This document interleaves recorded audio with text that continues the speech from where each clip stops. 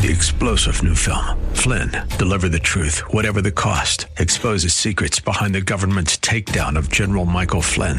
Flynn knew what the intel world had been up to. He ordered the first audit of the use of contractors. This set off alarm bells. He told the truth. He was the most dangerous person for Donald Trump to hire. They had to get rid of Flynn. Flynn, deliver the truth, whatever the cost. Available now. Watch it today. Go to salemnow.com. salemnow.com. Welcome to our Lifeline Parenting Series. We're joined in studio every week at this time by Vern Tyler, who is founder of Hosanna Pathways and the Hosanna Parent Project. And over the course of the next many weeks, we'll be talking with Vern about many of the foundational biblically based principles for successful parenting. And by way of introduction every week, Vern, you've got a lot of experience in this. You and your wife, Judy, have not only raised a family of your own, but over the course of many years have been foster parents to about 800 children. I would imagine you've learned a thing or two. Very much so, and wonderfully so. It's been a marvelous, marvelous adventure. This series, of course, week by week, will unveil a number of foundational principles when it comes to parenting, not only in terms of addressing the so-called problem child, but quite frankly, for any child. So toward that degree, this is really appropriate for parents, whether they're dealing with children who are a little bit more mature, perhaps preteen years or even older, up to and including those parents who are still anticipating their first child. And I would urge families that are even thinking of families, the pregnancy stage, the infancy stage, these principles are so significant that if you implement them at an early age, you are avoiding the problems of later age. And this is, to me, is a greater adventure. If we try to intervene in the older children, generally their mind, their computer, is pretty well already programmed, and to deprogram is a very, very challenging process. So getting started young is the key. Use that phrase that you mentioned earlier about redirecting as opposed to... Oh, it's better to build boys and girls than to mend men and women. Let's use that again. So at the end of the day, then, you've got a phrase that I think will really help parents understand the purpose of this series. Better to build boys and girls than to mend men and women. Let's get underway with today's edition of the Hosanna Parent Project. And toward the end of our conversation with Vern, we'll give you more information about how you can sign up for classes at a church in your area as part of the Hosanna Parent Project. Welcome to Purpose-Driven Parenting. This is Vern Tyler, your host. I am the executive director of Hosanna Pathways, an agency which serves 10 Bay Area counties. We work with parenting skills, working with foster children. Our main purpose is that we want to reduce the trauma that children experience. And, of course, to do that, we have to work in that family environment. So as I try to approach some of these topics or issues that parents need to confront, be aware of, we'll be going through various topics. And today I want to address a little bit or introduce the issue of addressing problematic behavior of our children. I think any parent would recognize and acknowledge that our children are going to be testing us, that they're going to be oppositional. That's kind of our nature. We want to be a God unto ourselves, if we will. So our children need to have that special attention, or we as parents need to be prepared to handle those times when they're going to push back, when they're going to be oppositional, when they are going to present problematic behaviors. The key thing, I think, and the issue that most of us face in these kinds of environments, these kinds of situations, is that we're attempting to control our children. Oftentimes we'll hear that comment, your children are out of control, or we'll make the comment, that child is out of control. I think it's rather obvious that we probably, as parents, never have control of our children. When they're in our presence, we do have some ability to control them, but particularly when they're out of our presence. Control is not an issue that we can enforce and think that we're going to be able to receive a response from our children that is respectful, is going to be appreciated, and so on. Remember that as parents, if we do not respect our kids, then we cannot expect response back that is other than what we're modeling. So if we want respect, we have to model respect. If our children are being disrespectful to us, it's probably because we have modeled that for them. We've been disrespectful towards them. That obviously has to change if we want to have an environment in our family and our homes where we are not constantly on alert, constantly battling one another, constantly in a state of stress. So we need to confront our children, or when we address them, we need to do it with dignity and respect. Otherwise, we're going to be provoking our children and causing them to return to us the very same behavior that we've modeled to them. And, of course, that's that unwanted disrespect. So please, folks, we've got to change our behavior if we expect our children to change or correct their behavior. It's up to us to be respectful, which then we can expect or even demand a return of respect. Remember, respect begets respect. Disrespect begets disrespect. Very, very, very basic principle, but one that is probably the most neglected in any home that we might enter. Remember that if we regard each other respectfully, kids usually respond to parental confrontation or intervention with the purpose of getting their parents off their back. So we've got to be aware of this and be alert that there can be some scheming that's happening in the background. They purposely attempt to raise our anxiety level, parents' anxiety level, especially if this has been successful in the past. In other words, if the behavior leads to arguing between the parents and the child, this represents a stalemated situation, and our kids have, at minimum, frustrated the issue, which represents a win for the child. So we need to understand what's happening, need to understand the nature of our child, need to understand how we as humans generally respond and react to restrictions, comments, correction. We need to have an understanding of how our kids, as well as we, are normally going to behave in these relationship issues. Or not just necessarily relationship, it can be a situational issue also. So remember that we can complicate our parenting issue if we're not careful. If we reinforce the arguing issue, if we aren't careful, we're actually stimulating or causing inappropriate behavior. And when I used earlier here this issue of respect, disrespect, arguing is going to blur the rule of expectation and the obedience to authority and the security of the home all becomes very confused and not very secure for a child. And, of course, that raises some very significant issues for those of us that are parents, because now our homes become an environment of chaos, and it's very difficult to enforce rules or even to expect the fulfillment of good behavior and following proper rules. I'm going to change the subject here a little bit. I want to talk pretty much for the rest of today regarding what I'm going to refer to as the parenting heart of God. We as parents need to look to the Bible to find our guidebook and to realize that we have to find the source for the reason, the rationale for the way that we expect our home to be functioning in harmony, without chaos. So we need to understand and emphasize or empathize with the struggles of not only our children, but the struggles that we have. We're very busy people. Our children are very occupied. They seem to have plenty of things to occupy their day. We're trying to be efficient. As parents, We are trying to coordinate and keep the harmony in the home.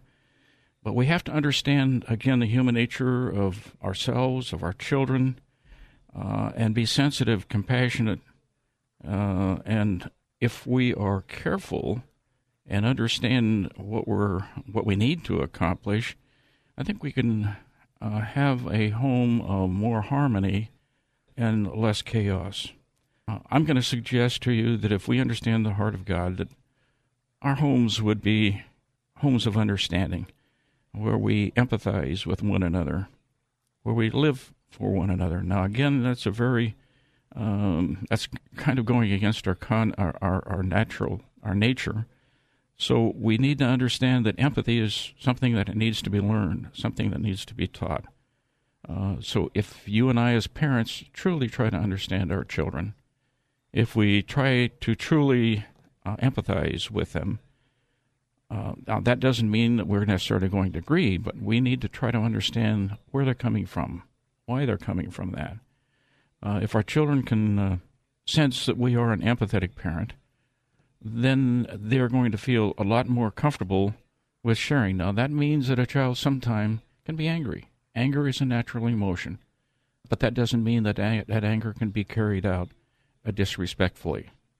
So that's where that empathy and understanding kind of has to find a balance there, where we as parents understand and have to put some borderline or guidelines here with our children as to how they can conduct their behavior when we have to confront them. They have to feel comfortable. We have to hopefully get them in a position where they have reduced frustration. It's very easy for us parents to cause the frustration, cause the child to not feel comfortable, to feel very uncomfortable that we don't love them and things of this nature. And the third thing, I would hope that we could, when we understand the heart of God and the parenting responsibility, we can give our kids assurance that they have value, assurance that they are a very important part of our family, assurance that they are loved, giving them an assurance that gives them a hope. All of these things are so critical for our children to feel secure, to feel loved, to feel part of our family. So we need to be very sensitive and, again, try to understand the heart of God. After the break, we're going to come back. I'm going to read a portion of Scripture here that hopefully will help us to understand what the heart of God may be for us as parents. Welcome back.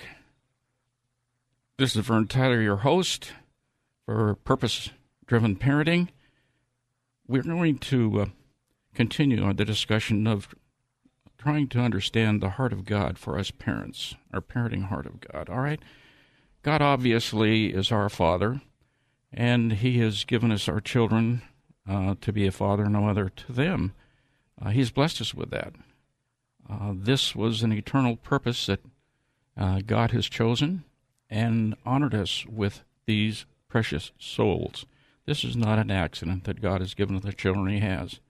Sometimes we think He's made a mistake, particularly when we get a strong-willed kid, or when a child is very oppositional, or we run into some very stressful situations. But God has designed our children specifically for us.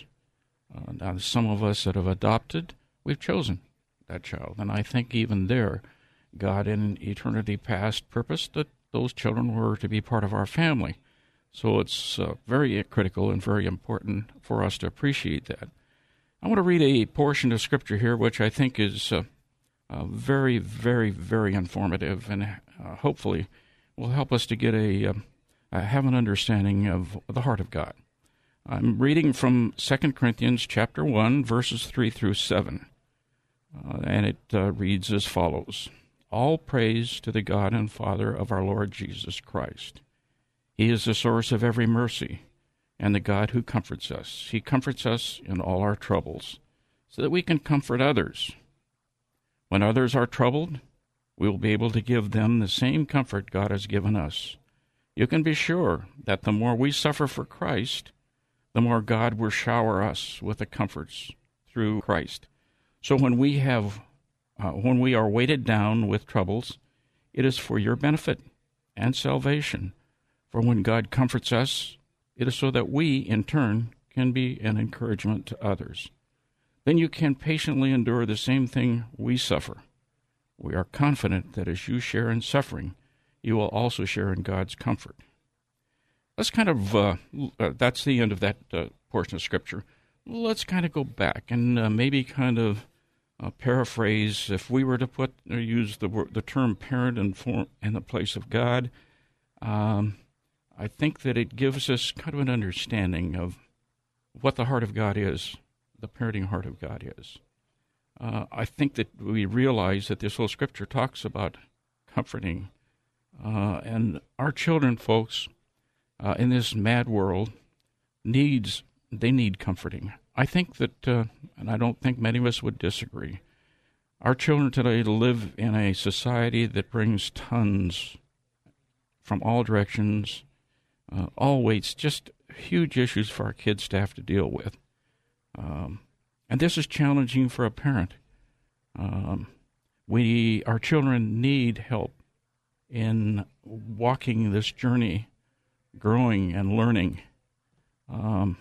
So, they have troubles. They have huge issues. You and I, as parents, have issues, have challenges. I hate to refer to these as problems because I don't think there is such a thing as a problem. I think everything is an opportunity. But we need to, as parents, understand that our children are going through troubled waters, that they do have issues that are challenging to them, and we may not even be able to identify with our children with what they're going through. But it is a challenging time for them. And, of course, we not only have children, but we have also our own responsibilities and our occupation. And we have huge responsibilities that seem to crush in on all sides. So we tend to try to be as efficient as we can for parents and as sensitive as we can. But unfortunately, with that kind of an environment we're working in, I think we tend to miss the tensions that our children are having to deal with, and we tend to dismiss it. We don't recognize what they're having to go through. But, how grateful are we as parents, as Christian parents, that we have a Heavenly Father who understands. He allows these troubles into our life not to destroy us. He allows these troubles into our life to help us to grow, to become the individual that He ordained us to be or has planned for us. So, as we find in Romans 8:28, that He's going to work all things for our good if we'll just love Him and live according to His purpose. Now, Mom and Dad, that's what we need to understand with our children. As God is patient with us, we need to be patient with our children. As God comforts us, we need to comfort our children. As God helps us work through these trials and tests, we need to identify that as what our children are going through, which again requires patience and a love and understanding and empathy. All of these things that are going to help our child to feel secure, to feel that they have a meaning, that they have a purpose. I have a chance to counsel a good number of children, and I have raised personally over 800 foster children in my home. I can see kids that desperately need comfort, desperately need hope. And I, in counseling, dealing with kids constantly, desperately need comfort, desperately need hope. So, folks, we need to step back and understand that the parenting heart of God is that we need to be there for our kids, understanding them with empathy, comforting them to reduce their frustration, assuring them with a hope, and that they're important, that they're a critical part of God's plan, that we're there for that particular purpose, just as their Heavenly Father is there for not only them, but that's what He is for you and I as a parent. Let's compare some issues. Let's kind of change the subject a little bit. I want to talk about the issue of when our kids do show the bad behavior, do reflect those kinds of situations, and we as parents need to lovingly confront, again, using the parenting heart of God illustration. We need to be able to confront our children in a understanding, compassionate, empathetic, comfortable, and assuring way. But unfortunately, if we were to probably look at the situations in our home today, we don't find that that's the environment, that's the circumstance that tends to evolve out of those situations. And of course, as parents, that's our primary job, is to discipline our children. That doesn't mean punish them. Not at all. Punishment has a very small part of that. Discipline just simply means an efficient way of getting from point A to point B. We need to help them be structured, have some way to be sure that they get from point A to point B without getting hurt, without having undue stress and things of this nature. So confrontation is a very important part. But if we were to look at our homes, look at the normal situation that we have to deal with in our homes, I think it's very illuminating, and that's why I want to go through this comparison with you. If you have to do a confrontation, what are your expectations? How do you think your child is going to react to you? In most situations that I run into, they expect the child to demonstrate anger. And that's part of that reason for anger is to get you off their back. This has worked for them in the past, to get angry, so that you back off, you give them some room. Well, that's exactly why a child oftentimes demonstrates or models anger. You and I as parents have conditioned them to do this way by the way that we've reacted to them.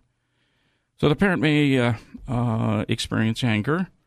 Oftentimes, we as parents expect a defensive attitude.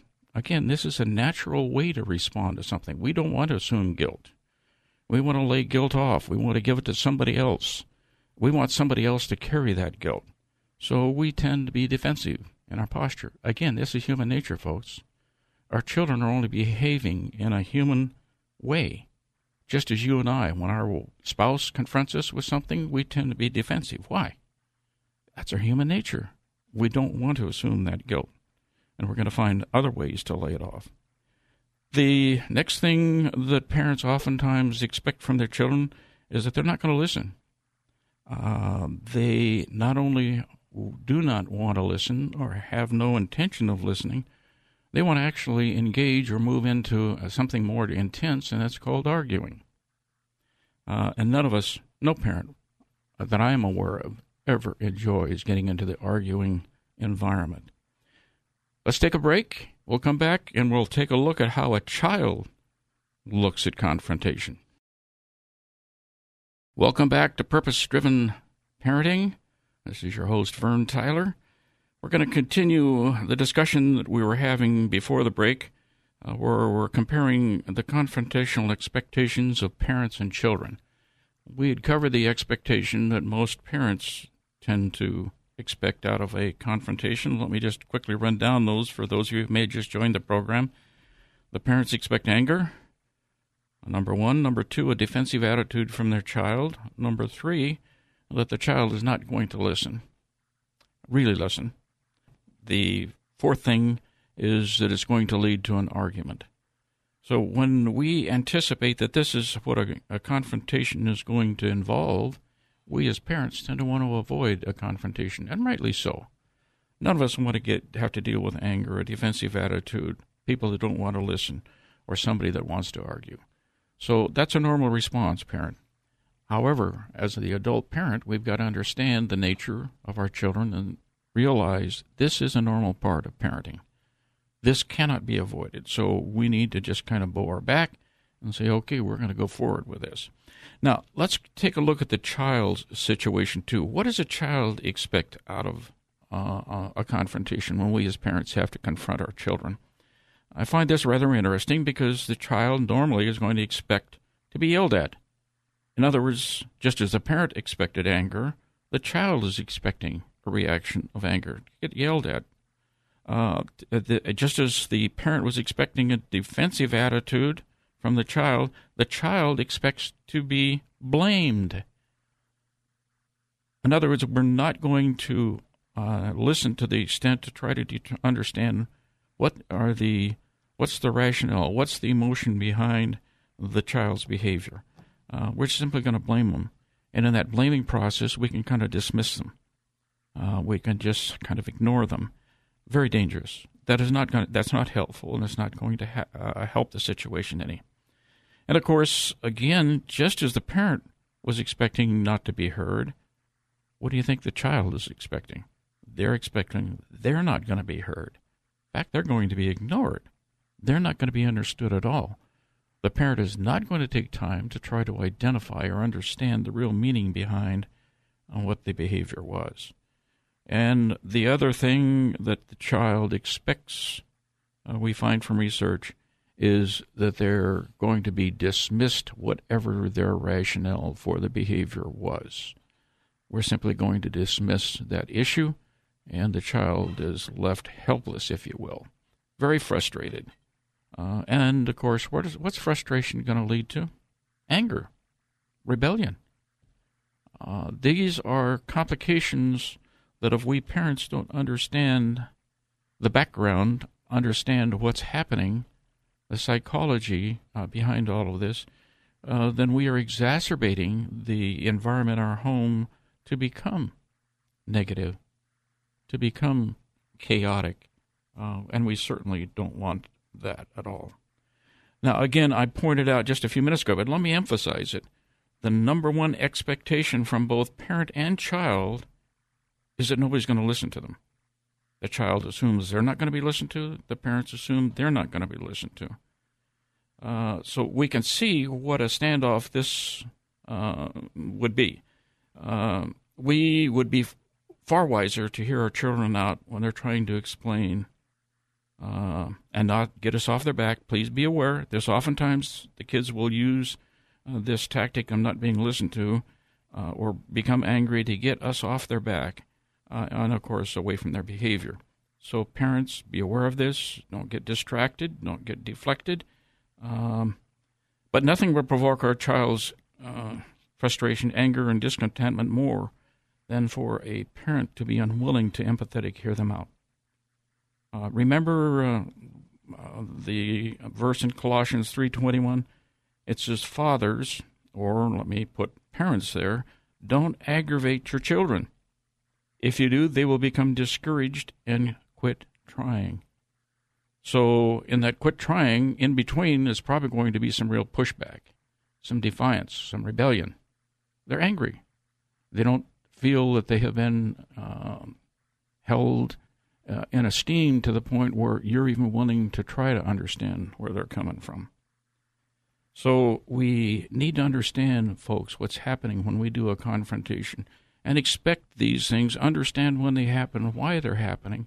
That will help us as a parent be far more effective, and you'll find that your home will be less chaotic and be more family-friendly. Let's do another comparison now. We did the comparison of what parents expecting in a confrontation. But if we were to do a comparison in a confrontation, what would be our wish, our hope, the feelings that would come out of a confrontation? I think it's very helpful for us to kind of take a look at this too. Obviously, from the parent's standpoint, we want a good result. We want everybody to be relatively happy. Now, folks, 100% happy, is that possible? I doubt it.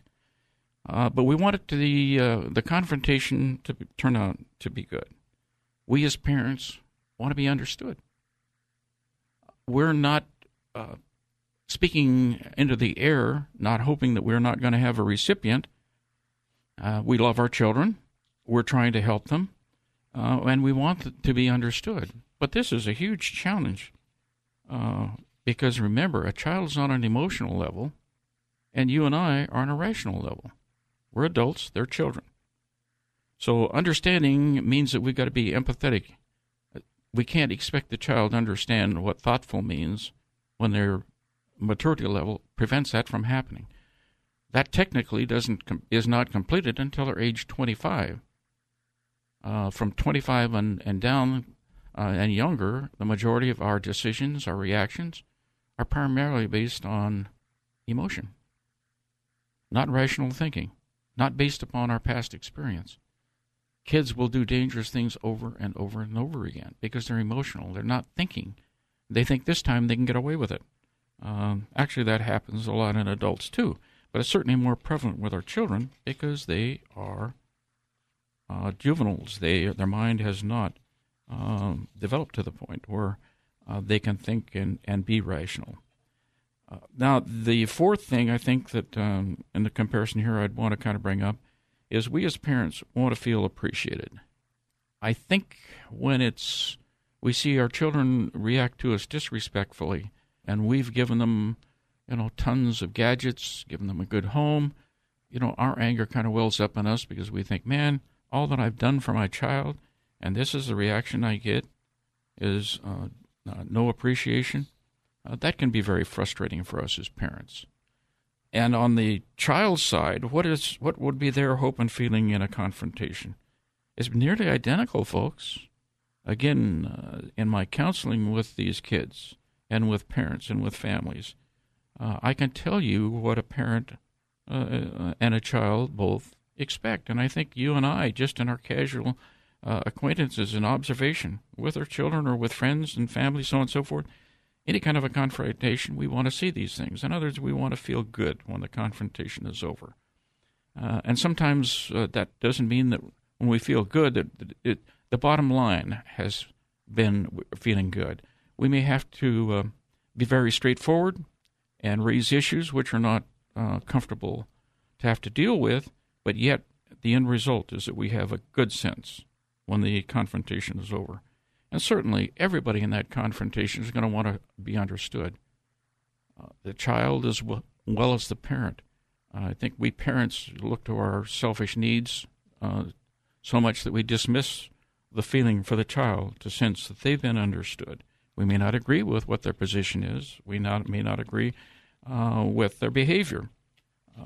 But we need to understand, to the extent the child can verbalize it or reveal to us what the issue is, we need to understand that. And, of course, the child needs to sense respect, too. We've been touching on this. If you've been with me for very long, this is probably one of the key issues that I talk about most, is respect begets respect, disrespect begets disrespect. So if that child is not modeled with respect, then that child is not going to demonstrate respect back to you. And, of course, that child needs to sense that they're valued. Just because they're a child doesn't mean that they don't have value to you and your family, that they can't be listened to or appreciated. So they need to appreciate and understand that they are valued. Okay, let's take a break. We'll be back shortly. Welcome back to Purpose-Driven Parenting. This is your host, Vern Tyler. We're continuing our discussion today. I would probably entitle today's segments as Understanding the Parenting Heart of God. We read a verse at the beginning here in Corinthians, 2 Corinthians 1, first chapter, verses 3 through 7. Those of you that have joined us late, you might want to review that section of Scripture. I think it'll be helpful in helping you to understand, or helping all of us to understand, the heart of God when it comes to parenting, which takes an awful lot of patience, a lot of understanding. And as that Scripture talks about, we as parents need to be able to comfort our children in this chaotic world, in this world of tremendous stress, tremendous demands, tremendous options. They need us. They need us desperately, and we need to be there for them, understanding their human nature, how they're going to react, why they react the way that they do. We, in earlier segments today, also looked at some comparisons with parent and children as to what they expect out of a confrontation, and then in revising how we would like to see those confrontations come out. And when we view the two together, they're nearly identical. In other words, parents and children expect a certain reaction from each other, normally negative, in a confrontation. But if you were to ask parents and children what they would like to see come out of a confrontation, they're all positive. So we need to adjust our thinking. And again, I've got to remind us as parents that we've got to change first if we want to change our children. If we're not doing it right now, it's not going to correct itself with expecting our children to assume something that's not being modeled for them. So parents, our responsibility is absolutely huge. And the outcome of the generation to come, or the generations to come, is highly dependent upon you and I as individual parents. Institutions can't take the place of parents. They cannot. If we expect our church to take on those responsibilities, or the school take on the responsibility, or any other institutions, folks, we're misleading, we're deluding ourselves. It's just not going to happen. We parents have to step up, take the primary responsibility, and use all of these other institutions as support. It's very important that we listen and try to understand our children. It's absolutely critical in confronting our children, and our children need confrontation daily. Confrontation is not negative. Confrontation should be a very positive thing. So we need to appreciate and understand that confronting our children in love and comforting them in that process is highly critical for them as they develop and move through their stages of being a child. Communication skills, when we talk about parenting skills, is probably one of the key things that most parent training talk about. It certainly is critical. Let me suggest to you one of the mistakes that we do make is trying to convince our children that our reasoning is correct and for their benefit. Folks, for a child, it requires a rational brain, and that's not where they're at. Our children are emotional. They are not rational, and we can't expect them, no matter how we try to explain, no matter how we try to give rational reasons why we're behaving why they are. It goes over the head of our children. Very little of it sinks in. Again, they're emotional. So we need to be careful when we confront our children. We need to avoid emotional, provoking words or activities, environments. Be careful when we confront. We've got to be thoughtful. Let me just give you a few things that I've found in my practice, in my life, and again, having dealt with my biological children as well as hundreds of foster children, both in my home and as the agency executive director. I've observed thousands and thousands of children, folks. So I'm not just simply guessing. This is stuff that I've experienced in my life. And because of that, I want to be able to try to pass on as much of this as I can to you. So try to avoid emotional situations, environments, words, activities. Let me just give you a few here that might be helpful to you. Try to avoid the word no. You use the word no around a child or even as an adult. I think we tend to become infuriated and immediately feel that we're being attacked. There is a way we can avoid this, and with the parent training that I normally do, one of the things I teach the parents in these classes is to use what I call positive consequences. Positive consequences is, let's say the child wants to go out with their friends. So the child is saying, hey, I'm going to go out and play with Johnny. You say, Jimmy, you can go out and play with Johnny as soon as your homework is done. I've not said no. I've given them a positive consequence. If they will do their homework, which is the rule, then they get to go play. The same thing can happen with TV. I mean, everything that our children are want to get involved in, try to get away from that word no. That's an infuriating word, and it's only going to frustrate our children. So you can be very positive if you develop that skill. That can be something you can develop. Let me give you another word that I suggest parents don't use, the word why. When anybody confronts you or I with the word why, it is immediate we become defensive. That's what the word tends to evoke in us humans. Instead of using the term why, learn to use a substitute word or phrase. Let me give you an example here.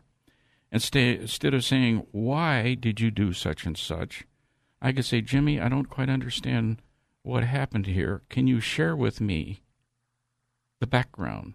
Can you share with me what happened? You can see how the edge is cut off that why. The child does not necessarily have to become defensive. Now, it's going to be normal. It's human nature that we tend as humans to be defensive. But there's no reason for you and I as parents to provoke that defensive posture when we can avoid it. So we learn how to reshape our words. and not to frustrate our children or to cause them to go into that mode of becoming defensive. One of the other things with parents that I want to share out here is this term negotiating that is oftentimes used when it comes to family parenting skills. This issue seems to be really, really encouraged and supported, particularly as the child gets older. I'm going to suggest to you that I'm going to go against the textbook standard, because when you start the negotiating process, and particularly the older your child gets, the more you're going to get into the arguing environment. And when you try to convince one another in an argument, each is trying to convince the other of the validity of whatever it is that they stand for, folks, it's only going to lead to arguments. I'm sorry, but negotiating causes arguments in the family. I'd love to deal, and I will be dealing with this issue a little bit more in detail, but I want to suggest to you, folks, take some of your parent training. We have Parent Project training. Go to the www.parentproject.com, or if you want to communicate with me, please go to the email address purposedrivenparenting@gmail.com. And I'll give you some information, try to answer your questions. But again, you need to understand some of these concepts. They're so critical, folks, for us to have a home that is with harmony and not in chaos. Okay?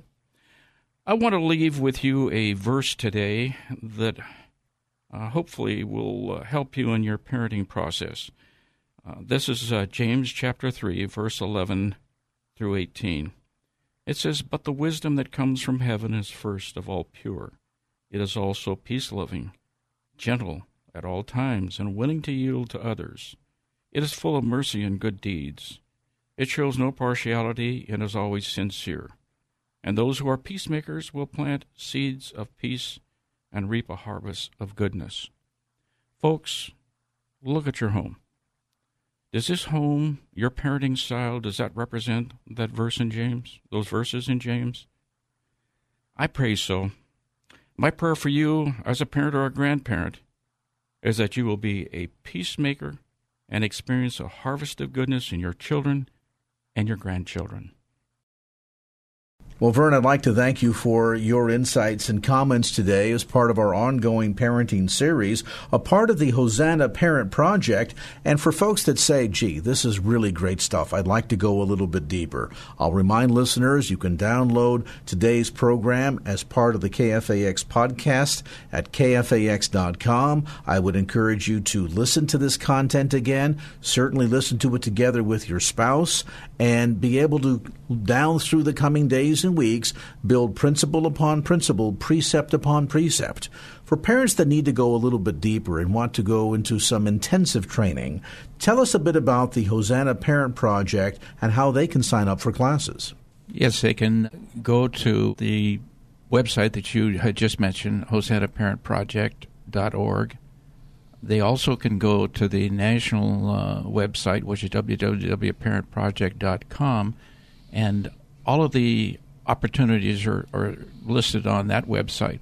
However, I am the only one in the United States that's using the Parent Project spiritually based curriculum. Everybody else is secular. So those that want the spiritual emphasis need to come to my series, and then that way they'll be able to get that influence. You have multiple week seminars taking place at churches throughout the Bay Area. And what if somebody listening says, we need this in our church? Is it available? It is. Go to the same website. Give me some information. I'll contact the pastor, and we'll see if we can't arrange it based on the ability to use the church. And again, information available on the series at hosannaparentproject.org. A number of tools and resources available at that website as well. hosannaparentproject.org. That's hosannaparentproject.org. Opinions expressed in the preceding program do not necessarily represent the views of the ownership, staff, or management of KFAX. Copyright Salem Media Group, all rights reserved. Three-star General Michael J. Flynn, head of the Pentagon Intelligence Agency, knew all the government's dirty secrets. He was one of the most respected generals in the military. Flynn knew what the intel world had been up to. He understood its funding. He ordered the first audit of the use of contractors. This set off alarm bells. The explosive new documentary, Flynn, Deliver the Truth, Whatever the Cost, uncovers the facts behind this scandal. Flynn told the truth. He was the most dangerous person for Donald Trump to hire. I find out the worst enemy that I'm going to face in my life is right here in America. They took my assessment and they wanted me to change it. And I was like, I'm not changing it. They had to get rid of Flynn. With in-depth interviews, archival footage, and never-before-seen personal records of the man behind the headlines. I just felt like I was drowning. Flynn, Deliver the Truth, Whatever the Cost. Available now. Watch it today. Go to salemnow.com. salemnow.com.